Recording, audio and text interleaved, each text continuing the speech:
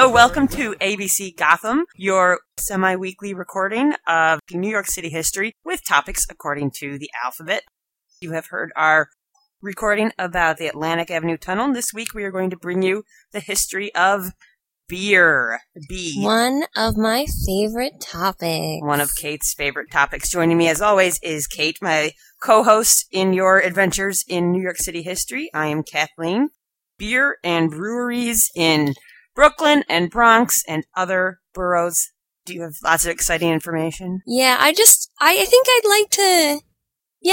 like to just apologize in advance that this podcast is going to be really Brooklyn-centric, and it's largely because Brooklyn rocks. Brooklyn was home to 48 different breweries at the turn of I always want to say century, but I realize I should probably say the turn of the 19th to 20th century. And Brooklyn produced a fifth of the nation's beer. It's true. And there were some pretty big breweries here, Rheingold being one, Schaefer. So we're really going to focus a lot on Brooklyn because a lot of the brewing was done in Brooklyn. So and as to whether or not this will be a very Brooklyn-heavy podcast, hard to say, but so far, it is. I mean, last week was Brooklyn, and this week, just to read you the numbers that I've found, around 1898, 1900s, there were 78 breweries in New York City. 50 of these were in Brooklyn. Most were in Bushwick. So this, just by virtue of the topic we have chosen, this is going to be kind of a Brooklyn-heavy episode. And I hope those of you who are big fans of the other boroughs will bear with us. But of course, it is not all exclusively Brooklyn. Of course, some very major ones, Jacob Ruppert, Knickerbocker, were part of this brewery corridor on the Upper East Side in Manhattan. And I did find evidence of one place in Staten Island. German immigrants built numerous breweries in the area, including Bachmann, Bechtel, and Peel's, whose brewery was in business on Staten Island until 1963. So that is all I have on beer in Staten Island. And of course, if you listen to this podcast and you know of breweries we have missed, feel free to let us know, and maybe eventually we'll have listener mail and we can bring it up on the podcast and kind of correct anything that you guys find, or if you have further information, feel free to let us know. I'm sure we'll have some kind of link. Leave comments on the website, on ABC Gotham's website, or on the Facebook page, or at iTunes. Any input is certainly appreciated. Well, I have one of the first brewers in America. So I have back in 1612, New Amsterdam, at the time, only had it varied 270 to 300 people living here, but yet there were already three breweries, up and running. Oh my god. And so I love that, there's, one brewery for 100 people. And that this is kind of where the first commercial breweries in America started. But I had the first brewer here being George Ehret, and I'm really sorry if I'm mispronouncing that last name. That's a tricky one to pronounce. I'm surprised they didn't Americanize it a little bit more. Ehret is Eherets. Yeah, it's not intuitive. No, but he emigrates here from Germany, which seems like there's a lot of brewers, brewmasters who emigrate from Germany and really kind of change the face of what beer is in America. And he, of course, opens the Hellgate Brewery. It's kind of like an American success story. He starts just kind of working at the brewery and then becomes the head brewer, and eventually he goes to his boss and is like, I want to have a brewery. And he buys it out and has his own business. He's pretty young. He's only 31 when he finally starts Hellgate Brewery in 1866. Wow. Yeah. So that was the original locations at 2nd Avenue, 92nd Street. That was one of the Manhattan ones. The building is no longer standing. Let's see. What I have here is at one point it was the nation's largest brewer. Actually, in 1878, Ehret was producing more beer than any other brewery in the country. It's pretty amazing. Yeah. And the thing is, we love New York and we love Brooklyn, but there is not a whole lot beer-wise we're number one. Honestly, a lot of it was in Milwaukee, a lot of stuff in St. Louis. Certainly, we're on the East Coast, and there's plenty that went on here, especially if you consider New York State, the tri-state area, the Northeast. But there's not a whole lot where we can say we're number one. But in 1878, we had George Ehret. Yeah, he was famous for his Munich lager beer, which I think it's before the Civil War. Mm-hmm. We're mostly drinking ales and English-style beers. Mm-hmm. But with the influx of German immigrants, we start drinking lager beers, which is an entirely different process to make the beer. Mm-hmm. And then it really kind of takes over and becomes America's beer. So he's kind of pioneering what we're drinking now. So what's the difference, ale versus lager? I mean, I know you're a big fan and aficionado of beers. I certainly enjoy and consume my share of beer, but even in the research, I didn't find a ton of information. Can you expand on the difference between the ale and the lager? Well, I do some homebrewing, and we mostly make ales. Some of it has to do with fermentation, how cold you ferment it. Mm-hmm. But essentially, you brew a lager at a lower temperature, and I think for a longer period of time. I remember that was part of it, yeah. Mm-hmm. I brew ales here, and we're usually fermented and ready to drink within a month. But I think lagers take a bit longer. Okay. Ales are also something that can be served room temperature, and I think taste great. Uh-huh. Usually you have lagers as this cold drink, so it also kind of changes bars or saloons, pubs at the time, because you had to have these huge chunks of ice to keep the beer ice cold, and it kind of changes also with refrigeration. So it's just a lighter, easier to drink, usually lower alcohol beer. I do know, with some of the research was it's lighter. People found it just easier to drink. Yeah, and you're right about that. It needed cooler temperatures for fermentation. One of the reasons that is proposed that so many breweries were set up in the Northeast is because it's cooler temperatures here than Mid-Atlantic or even moving into the Midwest. So it's interesting how the actual chemical and processing dictates of this product result in where all these breweries are set up. Right. And it can't drop below a certain temperature. It has to be between two temperatures. So if it goes below, say, 45 degrees, then you're going to kill the yeast. If it goes above 55 degrees, it's not going to work either. So it may be harder maybe to brew. Maybe it's a harder beer to brew in, say, Michigan, where the winters are harder.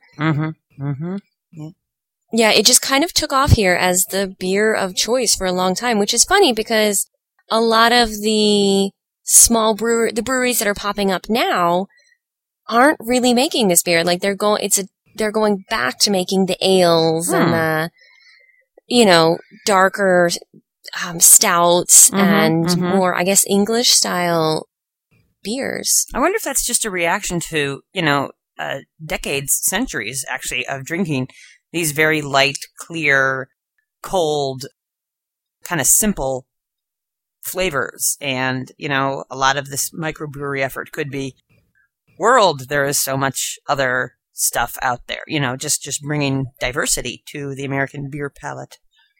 I think that's it. I think it's also a reaction against big brewing, and Anheuser-Busch being the biggest brewer, they make one particular beer, and that's pretty much all they make. I believe they make a light version of that one particular beer as well. They make an even lighter version of lager.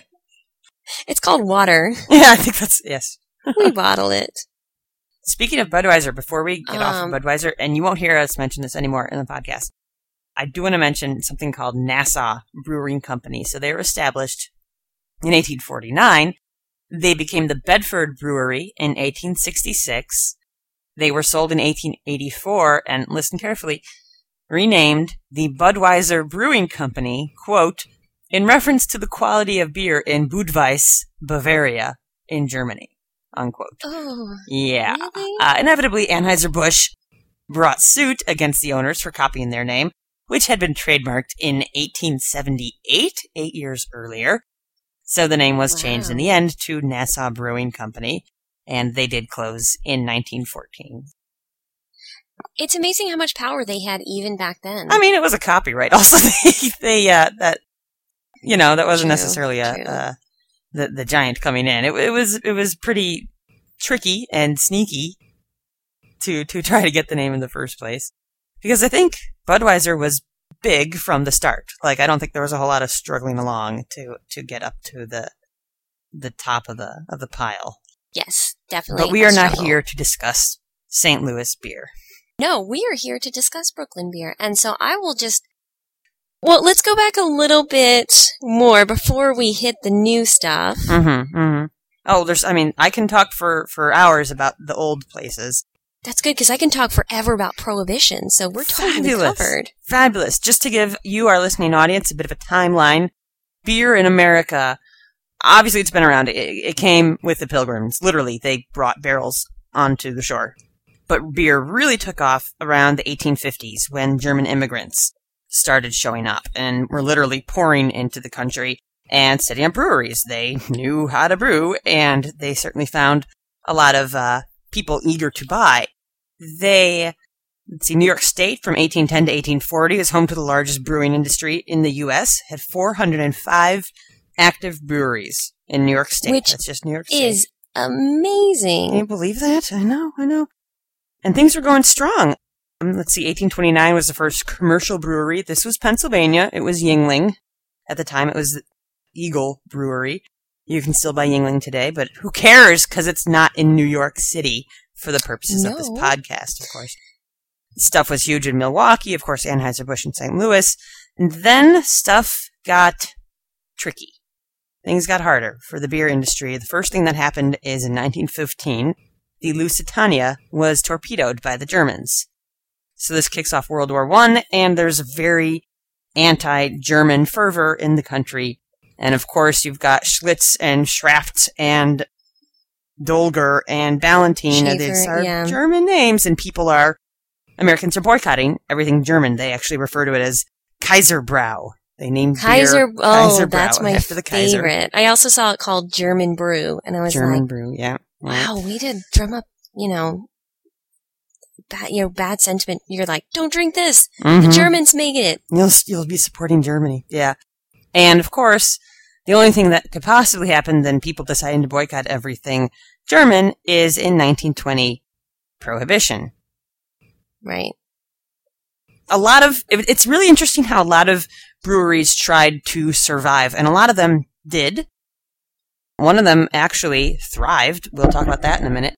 In 1920, the situation was they knew it would be repealed. They didn't know when.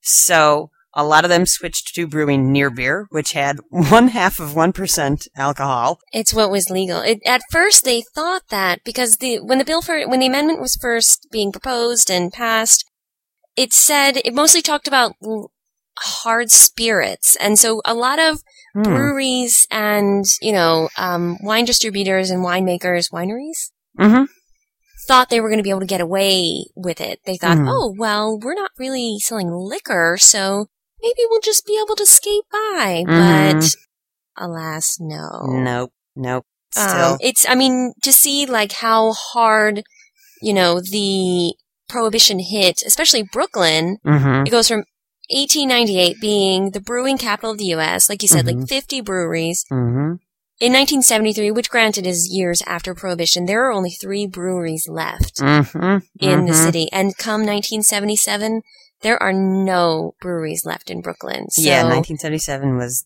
it. And, even after Prohibition was repealed, so that's 1933, that's 13 years later, most of the smaller breweries had folded. There was no way that they could come back. So it was really a couple of the major ones who were able to really come back.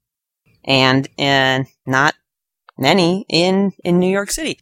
And it was by the 60s, the beer industry in general in the country was pretty much back on its feet.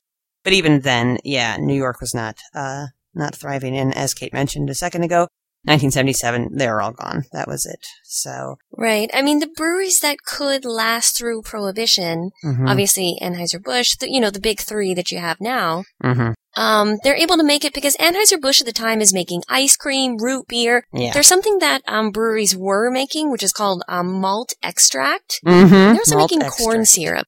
And so they were selling malt extract. I'm not sure what they were saying it was for, but it's essentially for home brewers. So they were kind of giving people the way to make their own beer without actually. I believe there even were instructions that might not have been quite this explicit, but they were like, whatever you do, don't brew this malt extract with this amount of water. Don't add yeast to it and leave it alone for 2 weeks, or you may inadvertently create a beverage of intoxicating potency. Or, I don't know if it was that explicit, but they told you how to make it. They let you have the raw ingredients and make the stuff you needed at home. Yeah. Well, the biggest place in the 5 boroughs that was making the area, like Kathleen said, that was doing the most brewing was in Bushwick. It was an area called Old Brewers Row. Mm-hmm. This area, which is, I think it's a 14-block radius, produced more beer than Detroit and Milwaukee combined at some point. I have the information. A 12-block square from Shoals to Meserole and Bushwick Place to Lorimer Street. So this is, I'd give you some landmarks there, but it's Bushwick. It's Bushwick in North Williamsburg. And yeah, this was just it was a neighborhood of breweries and their mansions and everything they needed to make beer. They were doing really well before the Prohibition. There's farming land nearby. They're giving the spent grain and hops to the local farmers, which one of my favorite breweries does now, Dogfish Head. They even, one brewer went into helped to start a glass-making company in the area so that they would have an easy way to get bottles for their beer. Most beer was sold in the bar. And if you bought a bottle of beer, it was much more expensive. But see, they're already thinking about industry in advance. Sure. Post-Prohibition, they just couldn't make it last. I think there wasn't enough space to grow. You've already got the city being, all around you. There's no longer this farmland. Energy costs are rising. Advances in transportation, so you can make beer elsewhere, and it'll be cheaper to have a factory, say, in somewhere upstate, and then ship it than actually have your factory here. The invention of steel means you can can the beer suddenly, and that's half the weight of a bottle. It's stackable. It's less packaging, reduced shipping costs. So, of course, people are starting to move out. GIs were big fans of cans of beer because that's how they distributed beer to the soldiers. So they came back after World War II, and they liked the beer in the cans. And it's really interesting. You see old beer commercials, and they're opening these cans of beer the way you or I would open a can of chocolate syrup with, like, the key that you have to cut the hole in the top, and then there was this revolution in beer cans, which is the pop top or the ring tab pull. It's just so silly to see someone open it with that instrument, and then they're like, now you can throw your can openers away and use this revolutionary new pop top, which of course we use as much as we can today. Although, you know what? Let me think. I can't think of the last time I drank beer out of a can. Can you? Oh, yeah. I actually, within the last week or so, Six Point Brewery here in Brooklyn is starting to release. Usually, at first you could only buy 6 Point in a bar, just like traditionally you could only get it on draft. But they're actually starting to can their beers now. Not bottles, cans. Not bottles. They're actually canning it because they say it's easier to recycle. It's all the same reasons. It's lighter. It's half the weight of a bottle, so it's easier to ship. It's kind of the same reasons they were, they were doing cans in the first place. Sure. Doesn't break. Yeah, definitely. My favorite, I actually found a really great quote for why brewing died in Brooklyn, essentially, for a while. It's from the Dictionary of the History of American Brewing and Distilling Industry by William Down.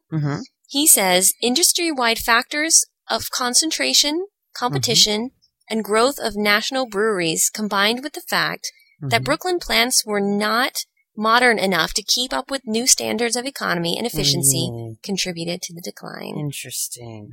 Wow. And then kind of Bushwick doesn't recover. It kind of, the neighborhood kind of spirals down. Breweries are just gone. The industry leaves the city, essentially. Well, just to give a couple just more of the breweries that did exist, and then the sad times of Prohibition, and of course, the modern time. I do have to mention Knickerbocker and Ruppert. So Knickerbocker and Ruppert Brewery, this is all on the Upper East Side, 90th to 94th Street, between 2nd and 3rd Avenues. The site is now 3 massive apartment complexes, but they are each named to preserve the memory. So there's a Knickerbocker Tower, there's a Yorkville Tower, that was the neighborhood, and Ruppert Tower. This is interesting. You can go there. For one thing, the face of the clock, there was a clock tower, the Ruppert Tower. There was a fire. The clock itself was not destroyed, just the building itself. The face of the clock is on the Hall Street side of the Pratt Institute power plant now. I lived right across the street from there for a long time. Looked at the face of that clock all the time. And that was the Ruppert Brewery. That's so funny. Clock tower clock. Fortunately, the heat didn't harm the mechanisms of the clock, just the tower. You can visit the old brewery site on 3rd Avenue between East 90th and 94th. In Ruppert Tower, so this is that massive apartment building. In Ruppert Tower, there is a display case with items from the brewery that were discovered when laying the foundation for the building. There is also a photo of Colonel Jacob Ruppert Jr. What they say in this website is just ask at the front desk. And they will direct you to this little display because it's not right in the main lobby, but it's sort of off on a side hallway. Colonel Jacob Ruppert Jr.'s apartment building is still there. He was the original tenant. That's at the northeast corner of East 93rd and 5th Avenue. And at the southeast corner was the site of the former Ruppert Mansion, which was destroyed in 1926 after his mother's death. It also mentions something called the Kolping House, a German youth hostel, built in 1888. In the lobby is a huge marble tablet with the names of the brewers, including Ruppert, who donated towards its construction. That is 165 East 88th Street, between 1st and 2nd Avenues. Interestingly, Ruppert bought the New York Yankees in 1915, and he turned what was then a struggling team into this American League powerhouse that they are today. Even I know that, and I am not into sports. With his profits, he bought the first Yankee Stadium, and he bought talent like Babe Ruth and Waite Hoyt. Later, the Yankees were actually sponsored by Ballantine Beer.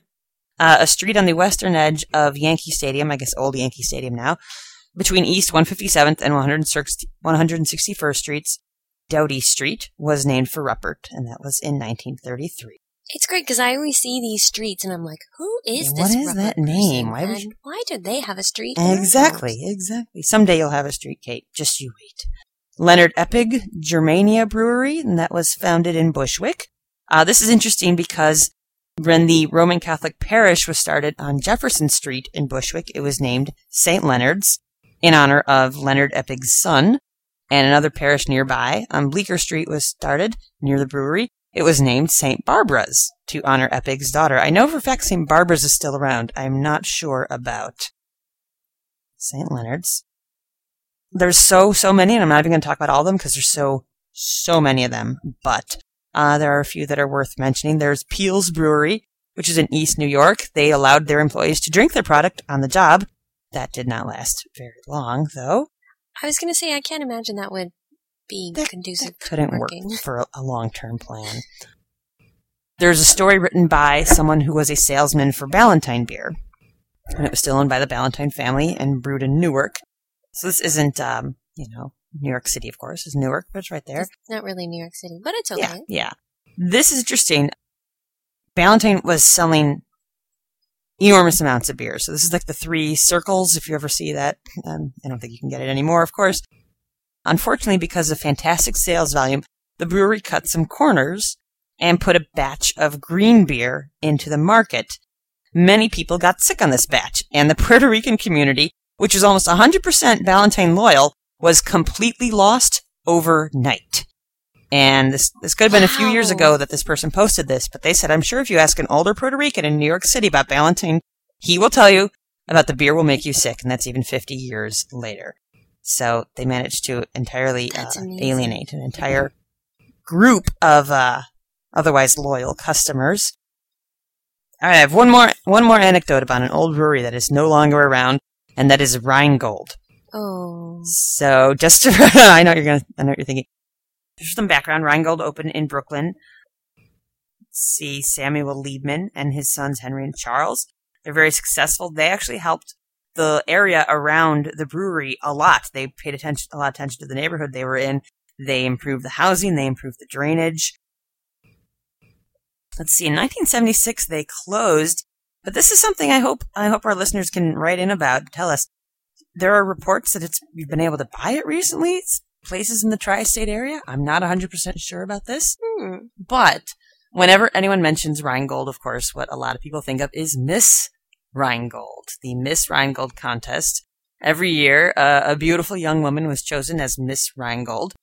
1965 was the last one. Now, here's the thing. Miss Rheingold was always white. Oh. And there was always having Miss Rheingold white, they were concerned that this might alienate their growing black and Hispanic markets. But of course, a black or Hispanic Miss Rheingold could get backlash from your white customers. So they saw this as a lose-lose situation, and that was the end of the Miss Rheingold contest. That's so sad. Yeah. Have you ever seen Rheingold in person? I have. Well, I've seen cans of it. Okay. But not like something you've actually been able to consume? No, sadly. But it's also not, neither. I don't think it's kind of my kind of beer, so. It's old. It's retro. It's classic. What are you trying to say? I only like retro classic things? I'm saying you could appreciate it. I could appreciate be able to have one. There's actually one of my favorite bars, another shout out, is Lucky Dog Bar in Williamsburg. Lucky has Dog. a fantastic beer menu, and I think they actually have cans of Rheingold on the wall. On the wall. I think you're right. I think that's where I've seen Rheingold, is on the wall. Novelty things. I did see a report on one web forum that said you could get retro beer at Yankee Stadium. But apparently they had a retro beer stand which served Schaefer, Rheingold, Ballantine, and Schlitz. Oh, I have had some of those. What's that? I have had some of those. Which of those have you had? Schaefer, Ballantine, and Schlitz. I've had Schlitz. I've never had Schaefer or Ballantine or Rheingold. No. But then there is a rumor. They're talking about getting retro beers. One person says, at some point, the ownership of Rheingold, Schaefer, Ballantine, this person mentions Lucky Lager, Nickelbacker, Peels. He says labels and distribution rights were farmed out to other breweries. Those breweries produced their own label beers and, quote, football, unquote, the old labels as economic nostalgia beers, but they are not brewed in the original manner. So, I don't know what it is to football a label. I've never heard that as a verb before. I've never either. So if somebody wants to explain that to us, feel free to but I'm write guessing in. From context clues, they would use old labels to be like, hey, it's like Rheingold, and it's not really, because it's not brewed the same way. That's as far as I know about retro beer. But everyone, keep your eyes out. If you see Rheingold, Ballantine, Schlitz, if you see Schaefer, Knickerbocker, I've read a lot about that stuff. Any of those, keep your eyes open. Let us know if you see them. They might be worth having a taste of, but even if they are, it still might not be the original recipe. Now we have this revitalization of breweries and beer in the city. I mean, there are some really good breweries that are kind of nationwide. You can buy, you have obviously Brooklyn Brewery being very big, and you can buy that. Mm-hmm. I've even seen it in Virginia when I visited my family. Okay, wow. So it gets everywhere, yeah. I'd be happy to bring up just a few of the breweries that we have here during this new microbrew, craft brew, revitalization movement. The craft brew movement is more about, ales and trying to show ingredients and, specialty things that the big breweries really aren't putting into their beers. So you have the Bronx Brewery, which makes a Bronx Pale Ale, which is an American-style pale ale. Of course, you have Brooklyn Brewery. There's Chelsea Brewing, which is, I believe, a brew pub. I don't know. I know it's on Chelsea Piers. I'm not sure how it operates, though, because I know you can go there and buy it, so they might have the whole Heartland Brewery exception to the rule. Well, you do have Greenpoint Beer Works, which starts, they brew for everyone. They brew for 6 Point, they kind of have extra vats. So they're just like the hardware, I guess, and other people make use of that, or? Right, but they also now do their own beer, which is called Kelso, which is pretty popular. But yeah, they're really amazing. They're actually kind of over by me, kind of in the Fort Greene area, Prospect Heights area. And you can actually stop by there on Friday afternoons, and they'll give you a pointing tour, and you can a pointing tour. They won't like walk you through, but they'll say, "Hey, that's that and that's that." But they're actually really good I think they're a great company in terms of community, which a lot of these breweries now are really big into getting the community involved in what they do. You can go by, take your growler to the brewery, and they'll just kind of tap the big, huge vat and give you a really fresh growler full of beer. They also do something called Pint for Pint, where if you donate a pint of blood in certain locations, they'll give you a free voucher for a pint of beer. That's great. Yes, I'm totally going to do this now. Legal? I just don't. Okay, well, you can't get it that moment, obviously, because you're really not in the best shape for drinking obviously a beer. Not. Okay. No, they give you a voucher, and you do have to look and see which locations are doing it and which locations are honoring it. So I think they hope that you'll go out and have some food and then have a beer. So wow, or like they say, this isn't valid for 3 hours or something like that. Exactly. There may be the bar they're telling you to go to is 3 hours. But they, like I said, they brew for 6 Point, they brew for Heartland. They kind of brew for everybody. They just have a ton. They have a lot more space than what they brew. And they're so local that I'm not sure really outside the city how easy it is to find Kelso. That is extraordinary. But of course you have Brooklyn Brewery, like I said, Chelsea, 6 Point, which is a fantastic beer that's just becoming available where you can buy it and not just in a bar.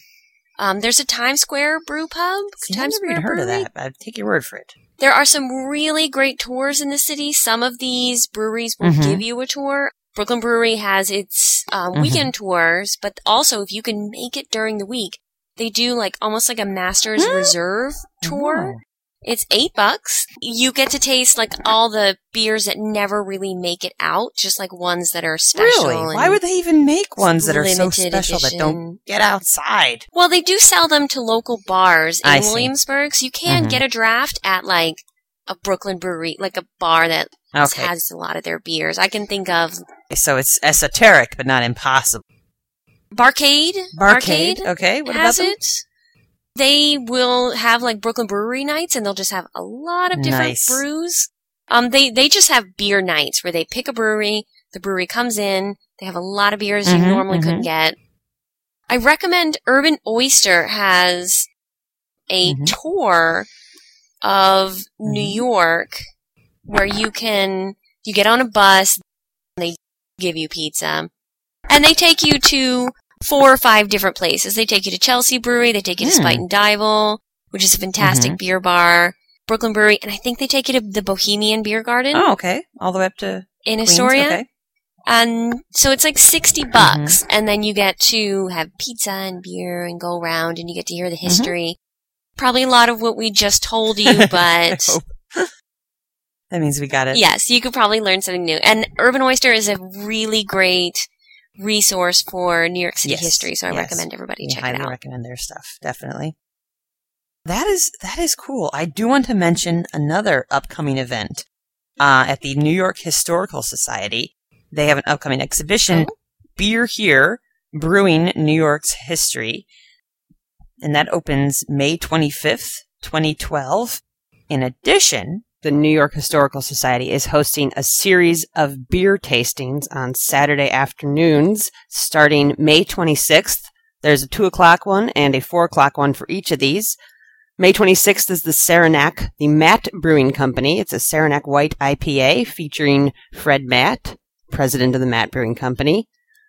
Saturday, June 2nd is Kelso. Have a taste of Kelso and meet Kelly Taylor, the brewmaster at Kelso Beer Company.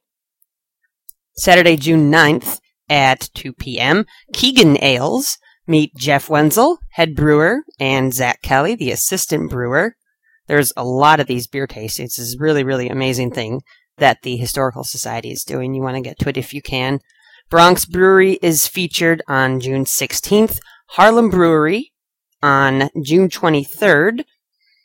And you get to meet founders or brewmasters or, the people who are bringing you these excellent local beers. Blue Point Brewing will be June 30th.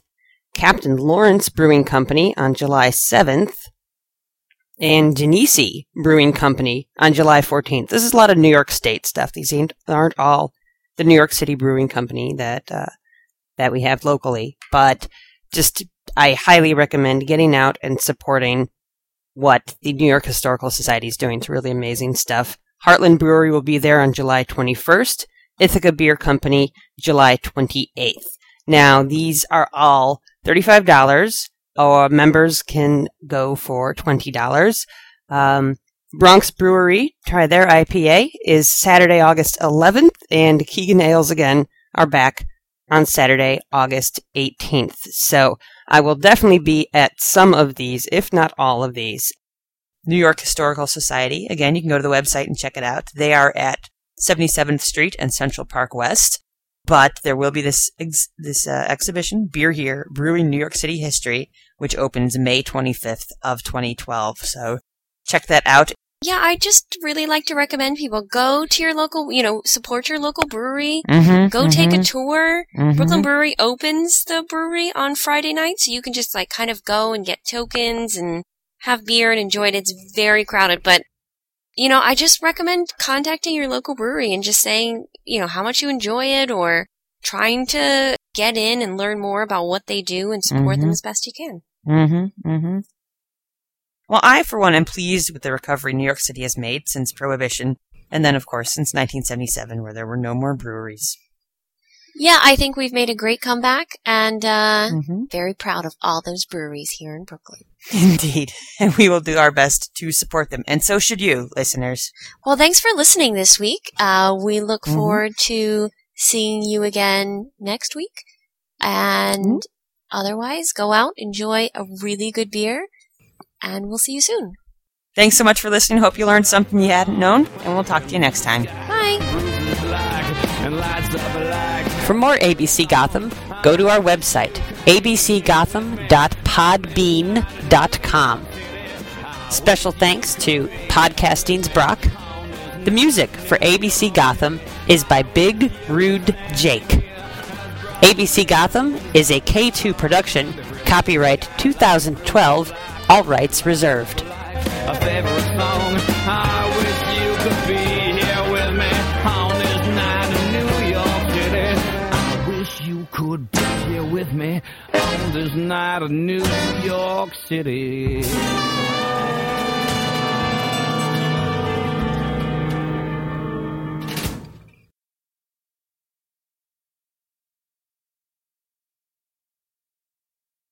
Hey, Kathleen, what are you doing? I think I'm free. Okay, you want to go get some beer? I would love to get some beer. Okay.